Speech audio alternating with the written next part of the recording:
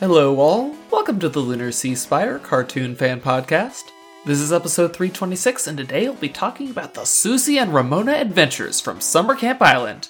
I'm GC13. And I'm David, and just before we started recording, GC alluded to the famous sea shanty sung by Seahawk in She-Ra and the Princesses of Power, and now I have We're Best Friends, We Are stuck in my head, which is just perfect for this little 4-part series where we learn about the absolutely tragic tale of the most bestest of friends ever. You're welcome, you are. I'm so sad. I am. I mean, on the one hand, this is a truly heartbreaking tale. I made that video about how Susie must feel about Ramona, and it's like, oh, this is actually so much sadder than that. Yeah, this totally was not what I was expecting. I think that they did really well with giving us Susie as a character the way we've seen her, and giving those little pieces of backstory and hinting at immortality, and all those pieces lined up to something different than what happened here, where not only Susie isn't like a different character in the past, but how she values her friendship, how she thinks about her immortality, and who is actually the one who does the wrong thing. All three of those things are different than what I thought they would be. I mean, I'll just say it though, I smell retcon with a lot of this. It's like, you'd think Lucy would remember having met the witches back in New York, for instance. Would Lucy have remembered? She might have. I mean, they were wearing hats, but she might have not been paying attention much. I mean, she was reading whatever book she was holding. Yeah, she is kind of a little bit of a snob. And then she was traumatized by quarters in her sandwich. She was much more focused on that. You'd think she would have appreciated the free money. I mean, that's probably more quarters than the cost of her sandwich. It's not exactly a retcon, though, since they introduced that detail in the episodes. So, I mean, it's like the wrong kind of retconning. Like, they're introducing a contradictory detail. Normally, when you retcon, you change something that makes it contradictory. Yeah, there's that, but that's, like the whole, okay, everybody, act like we've been doing this for years. And it's like, oh, so they haven't been doing this for years? Again, it sounds like they had the coolest idea for a story arc and had to explain why the camp seemed like a well-oiled machine beforehand. Well, because they were just pretending. Did Summer Camp Island always have this story in mind? I think it did. I don't think so. This smells like they came up with it after the fact. I don't know. Look at Adventure Time. About 4 episodes in, when they drew zombies, they thought, where did these zombies come from? And then that kind of exploded into the entire human backstory, right? But that happened during production. Over years. Right?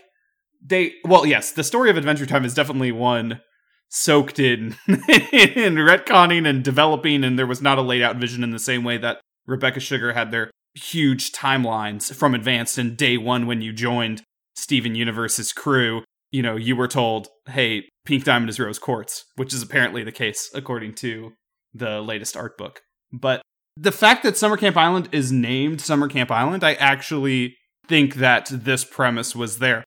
Yeah, maybe all the details weren't figured out, but even though the, reveal happens in episode 20 of the photo of Ramona and Susie, I have to believe that when they were writing earlier episodes, they were still aware of this idea. Like, I think the creator of this is Julia Potts, right? I think Julia Potts had this in mind. Okay, so hear me out. We recently discussed an episode where Susie is eager to kick Hedgehog out of the camp so that she can rent out her cabin to somebody else. Now, if the whole point of bringing Hedgehog there is because she's a magical creature who needs her magic awakened, why kick her out of the island? You'd think she'd be like, oh no, he can't do this to you. I'm not giving him his deposit back.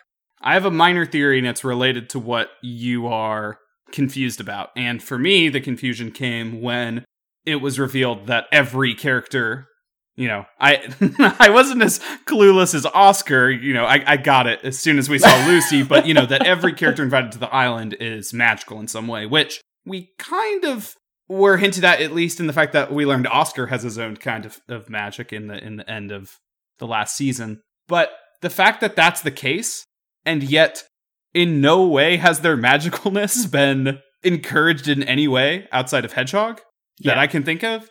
To me, the first thought is, that doesn't seem like that was intended from the beginning, because these guys aren't really doing their jobs right. And yet, does Susie look like, after she's betrayed, that she's motivated to do her job right anymore? Is she actually interested in keeping the magic alive? I think that we've learned something else now, which is she abandoned that project in some regard, at least. And maybe she's slowly returning to the idea, but that might be why none of these kids have been trained, and why she would have been willing to kick Hedgehog off the island. I don't know. She seemed perfectly willing to go through with the project. She just seemed very angry at Ramona. I do want to talk about their coven, though. Where did they go? Was there an explanation I missed for why their coven has not been seen in either of the first 2 seasons? People were confused online, but I thought that it was really clear that they transformed into pieces of the island. We don't see them directly transform. Instead, when, Susie comes out with her camper hat on and she says, people get in your places, we see magic poofs and there's a pile of rocks and there's a tree. I think they're hanging around hidden as objects or as the unicorn. I don't know why they're hidden. I don't know what the purpose for that was. Clearly, though, they were going for some kind of gradual approach to revealing some parts, although that's not really true, is it? Because they, again, as soon as the parents are gone, they're like, okay, everybody, we can be magical. I'm about to say, episode 1, they immediately, break it, like, we're witches, we're badass, deal with it. We're kind of a big deal. I don't know why everyone else had to remain hidden. It is mysterious. Okay, I'll just say, I smell retcon, and that's all there is to it. Which, hey, makes it all the more Adventure Timey. So, sure. So, I wonder if the loss of magic was a result of the Great Mushroom War, or in this case, maybe it could be a Diamond War. Who knows? Tied into Steven Universe. I know, I was looking at that giant diamond thinking, easy crossover opportunity. There's a ton of mysteries introduced in this little 4-part series. Some of them are directly connected to the main plot we see here, like, oh, what's that diamond? Why is magic receding? But there's even little things introduced, like the idea that Jim Jams wasn't always a pair of pajamas, or a shirt of pajama. Just to explain why he knows the story. But I'm thinking of another HBO Max exclusive that lasted for 44 minutes that gave us so many questions. Obsidian. So, again, we're talking about the Adventure Time formula. Always introduce new questions when you answer some. Never answer questions without asking more. Yeah, for every question you answer, ask 2 more. At least. That's a minimum. And also make sure that you bake some onion cake so that everyone cries while they watch it too. That was great. It's the way that Summer Camp Island refuses to be completely sad at any given point is very pleasant. We talked so many times watching earlier episodes about just how relaxing it is to watch Summer Camp Island, and even though it's goofy as heck, just having the super long farts that Susie and Jim Jam rips is an absolute treat. And yet I was still very touched by, when teenage Ramona and Susie were holding hands facing their death, Toy Story 3 style. I love the just so explanation of why are there so many time babies. Susie and Ramona sang a song reminiscing about things, and there are time babies now. It's not super deep subtext, but there is subtext to what time babies are and their force as opposed to Jabberwocks. Like, clearly, without directly stating it, to me it seems like the reason that Jabberwocks are appearing is, as the world is changing, their world is changing to be more future-facing, right? And so this force of the future is coming, but when the future appears and people aren't focused on the present, it's a problem of, anxiety and not being present, etc. And it causes, witches lose their mind. Always looking away to the future, never his mind on where he was, what he was doing. Words of a great philosopher. The powerful thing is that their friendship is a presence-bringing thing. So it's not just that, we were previously introduced to the concept of time babies appearing with friends being together, but it really struck me this time that, oh, okay, time babies appear when friends are together because it's a very grounding thing. Okay, so that has made me have a thought. They created the time babies because their friendship grounded them in the present. But the prophecy has forced them to be apart, pushing their friendship into the future. And what represents the future? The Jabberwocks. Will we get a Jabberwock infestation of the future? I should make a video about that. I do think that there is some yin and yang, some push and pull to this, where clearly our world doesn't need to be overrun by Jabberwocks. I wonder what the show has to say about if they should be entirely replaced by time babies or not. Is the prophecy actually a good thing? Clearly, Susie doesn't really think it was because she initially thought that it was something that validated and supported her amazing friendship, and then it, was going to force her to tear it apart, so clearly it was a bad prophecy. They did leave one Jabberwock behind when they killed them all, and he looked kind of bummed out. You have to have a balance of Jabberwocks and time babies. There should be a lot of time babies, or for every Jabberwock, but you do need Jabberwocks. See, and the thing is, they're going to go in a direction further or in some different way than I thought they were going, because I definitely was imagining them dealing with death, because, Susie being immortal and us being clearly shown that Ramona was aging at a different rate, and, that they even met each other. We saw in the photos even that Susie knew her as a child and then as an older lady. But here, we found out Susie doesn't care about immortality at all. And there wasn't a conflict that was going to happen where she was worried about Ramona dying and her living. Like, Susie was completely fine with immediately abandoning her immortality and joining Ramona. And man, that moment where she was dipping her hand towards the cauldron and the old lady version of herself was reaching up. Ooh, that was really good. Chilling. And I also like just how casually Alice and Betsy signed up to live forever. I don't know if the other witches also do, because they seem to have stuck around a really long time. I didn't think they were all immortal beforehand, but I don't know, maybe they did to dedicate their lives for the island. Yeah, they might have been already immortal, because I didn't see any visible aging on them during the time skip. Yeah, I mean, Mallory for sure is, and the others, I don't know, but clearly Ramona wasn't, starting off as a kid, so it's not something that witches have by default. Again, also, Betsy and Alice had to drink an immortality potion, so, of course, I guess Betsy didn't realize she was a witch earlier, but anyway. Sometimes I really hate you, Betsy. I think that the fact that they are not telling a story about life or death as far as, that being a choice for Susie is really cool. They're honing in on just the friendship aspect, and that is what is really surprising, that they made Ramona kind of the villain in this.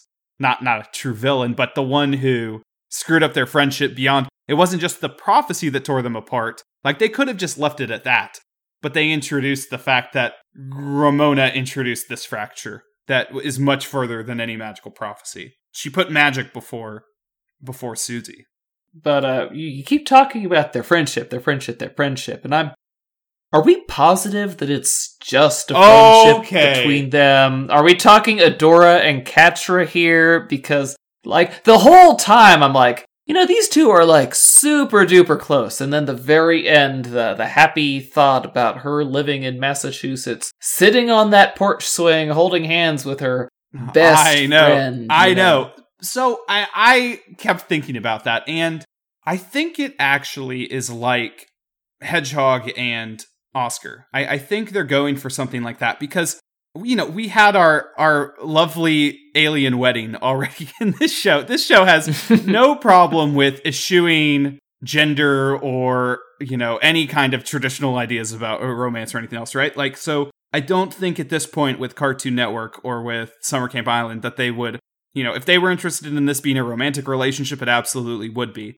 I think that they are okay with having the romantic relationships take place elsewhere, like with our aliens, and have these two different pillars, these two different examples of friendship take place in the show, and show that friendship can be so deep and so meaningful that it can almost appear romantic, which even in She-Ra, you kind of had the same thing as far as the fandom goes, because, you know, Glimmer and, between Glimmer, Adora, and Bow, all three of those characters were shipped together interchangeably too, because of how close they are. And so, you know, as a fan, you're watching and you're thinking, yeah, I can imagine any of these characters being together and being happy. Well, I mean, okay, so I do see maybe it is really just a close friendship. These two characters are from the 19th century.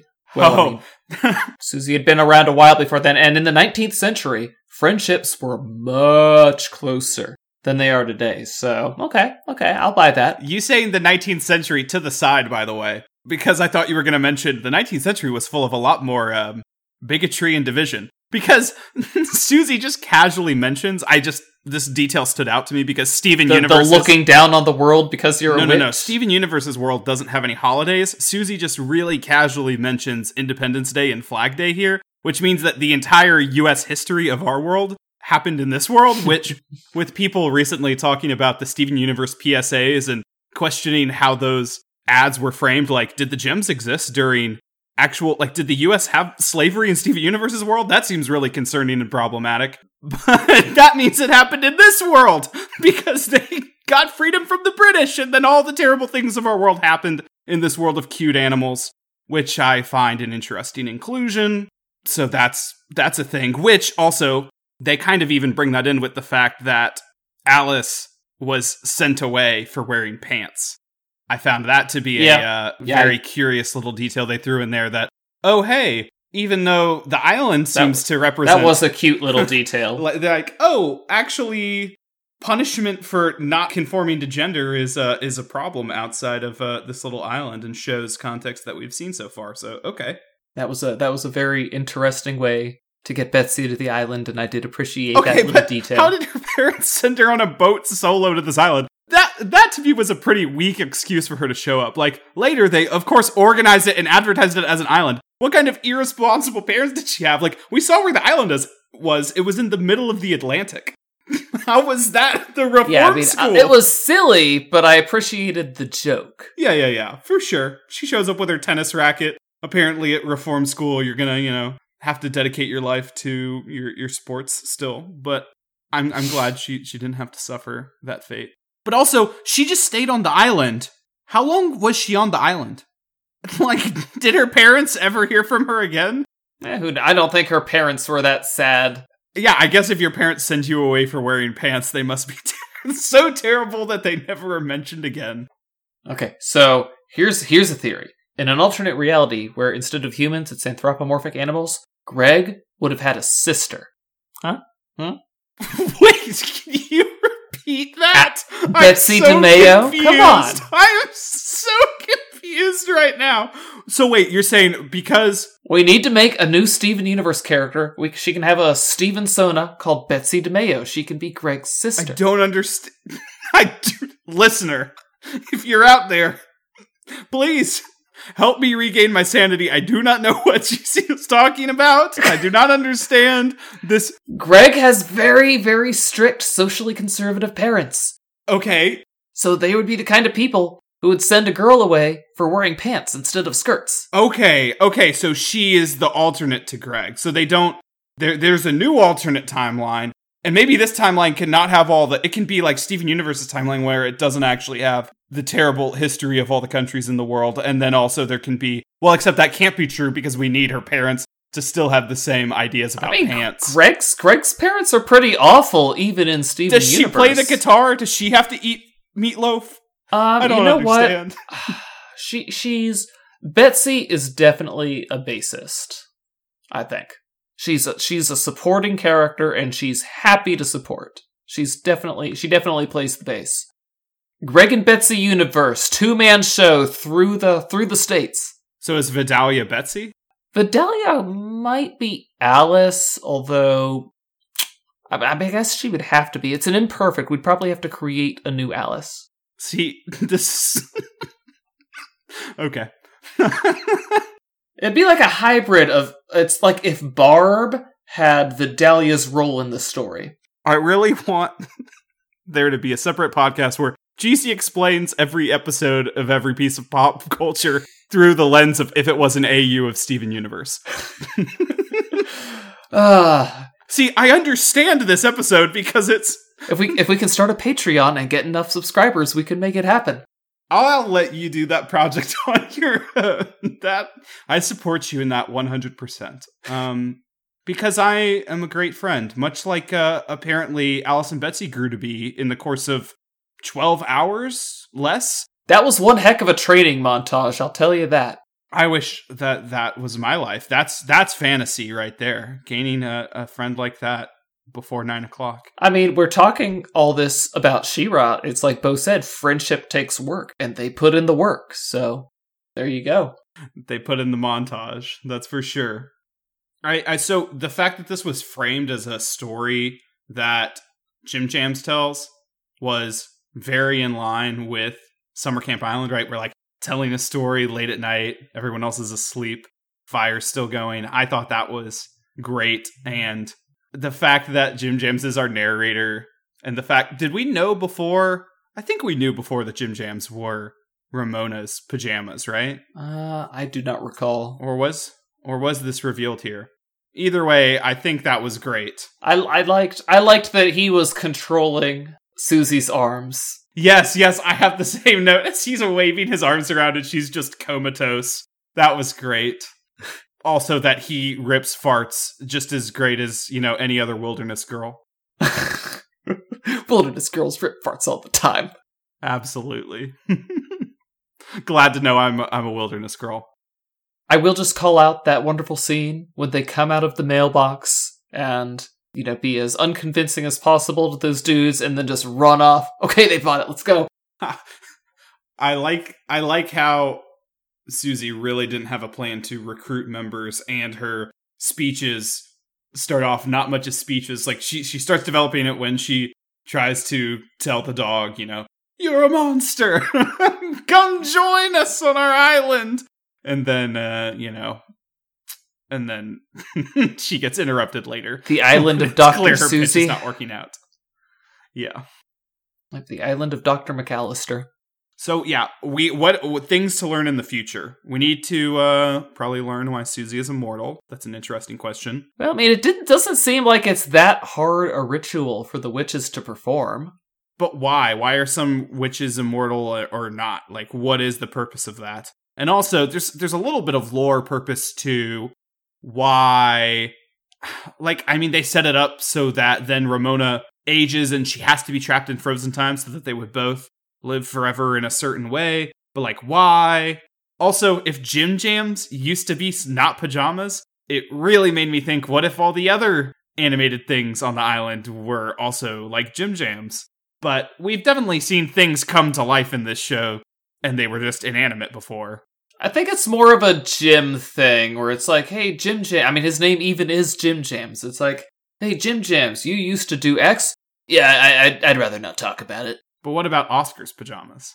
I think Pajamas is going to live a very full life, and someday he'll have lots of wisdom to share with the young Pajamas of the world. And then what's my other mystery of the hour? Maybe that's my two mysteries. Oh, and Mallory. She needs to become more of a character. We were talking before this. Well, maybe it's too juicy. Is this too juicy for? Do we have to save this for YouTube? Thinking about Mallory, why she's in this episode. We can let him have some good stuff.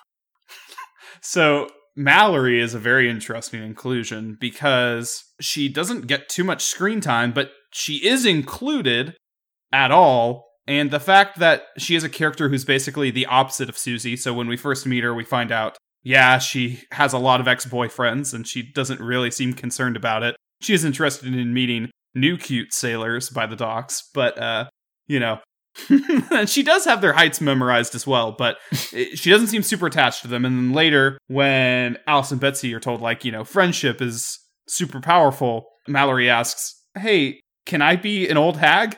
Is that a cool way of living? And you do you. She's told, no, that's completely fine. You do you. And I mean, I think that is a very interesting idea that they introduce right alongside that friendship is super powerful, because that can be a comforting thing for people like Mallory who are totally content with themselves for a lot of the time. But I think the fact that they include her at all, and as you mentioned, she is a reptile, which is the opposite of the mammalian Susie, if that's meaningful. Like, they bothered to include a character that's a little bit of an opposite, a little bit of a... That's not what a foil is. I don't know what foils are. I don't understand literary words. She helps contrast and helps us understand a different point of view from Susie, and I don't know if that'll be important or not. Like, is part of this journey realizing that best friends don't last forever? And that you have to change with the times for the prophecy? I don't know. But the fact that Mallory's included makes me think that it's on the minds of the storyboarders. So, we'll see. I do think that they're crazy for trusting a prophecy created by a bunch of aliens in the first place. Those guys are nuts. Yes, that's the final mystery. Why are the aliens involved? Aliens popping up, handing you a binder. What do they have to do with magic? And it's also very curious that they're from a totally different planet, but apparently the source for all magic in the universe is the diamond on Earth. Yeah, well, apparently they're doing just fine. Maybe that's ties into the fact that they only have so much emotional energy to go around on the planet. That's how they've survived, by rationing emotions. Well, yeah, is it magic, or is what they have emotions and it's totally separate from magic? Don't know. Clearly they're magical creatures because they're related to the island in that regard. And only magical creatures like to kick it there. Some reason they're hanging out there. Is Barb magical? Well, I guess monsters are magical even though they don't do magic. They called out elves when they were first in New York City looking for the magical creatures. They were talking about elves as one of the kinds of creatures they were looking for. So I think Barb is magical. But they're just, like, small. You know, we saw Oscar, clearly, right, being a glowworm, right? That there could be magical things happening in the background that we don't know about. I'm not sure. Like, Barb proved herself to be pretty self-focused and did not really contribute much. She was perfectly fine drinking her... What was our lovely drink called this episode? I don't know how I didn't write that down. With the bonnet on top. That was beautiful, that she just so happens to love the same milkshake that Susie loves. And is also much more selfish than Susie, because her plan B was Plan Barb. How do you think she's lived so long? Oh, that is good stuff. This was a really great little 4-parter. I'm glad that Summer Camp Island built up to this. I'm totally invested in what happens next. I think that whenever a show does this, it is really hard to go back to complete slice of life stories. Luckily, Summer Camp Island has a setup like Adventure Time where they can hit us with, you know, a little segment of episodes or a slice of episodes that have a really melancholy theme song and make you cry a little bit, and then, you know, we go back to fun rando times. But I think the show's going to be a little different from now on, kind of like after we learned about Simon in Adventure Time, or after we, you know, met Lapis the first time. Call it the HBO effect. There was a feeling of that, isn't there? There is a feeling that HBO... I mean, surely this episode was planned before then. I don't know. But maybe not. Maybe this is part of the format. This is the type of event-style format that gets you in to these shows. I do miss the much more carefree episodes. These episodes weigh on my heart. Yeah, but luckily they are still... Again, the farting is one thing. But throughout the rest of the episode, there's just so many visual gags, and the dialogue is as Summer Camp Island-y as ever, where just Susie alone says so many things in so many goofy ways that, I mean, it's serious when she's talking about Ramona, but it is loopy all the other times, and it's totally enjoyable. So, but yeah, you know, we can't always just have stories told in the past by a pair of pajamas, so I'm fine with more goofy things. But the fact that they introduced the Islanders being magic, that's got to be one of the drivers for the next batch of episodes. They've decided where they're going, and they're going to go there. Anyway, guys, that's been us on the Susie Ramona Adventures. Join us next week. Until then, I'm GC13. And I'm David. Don't forget the magic, and don't forget to give us a review anywhere you listen to podcasts. Later, everybody.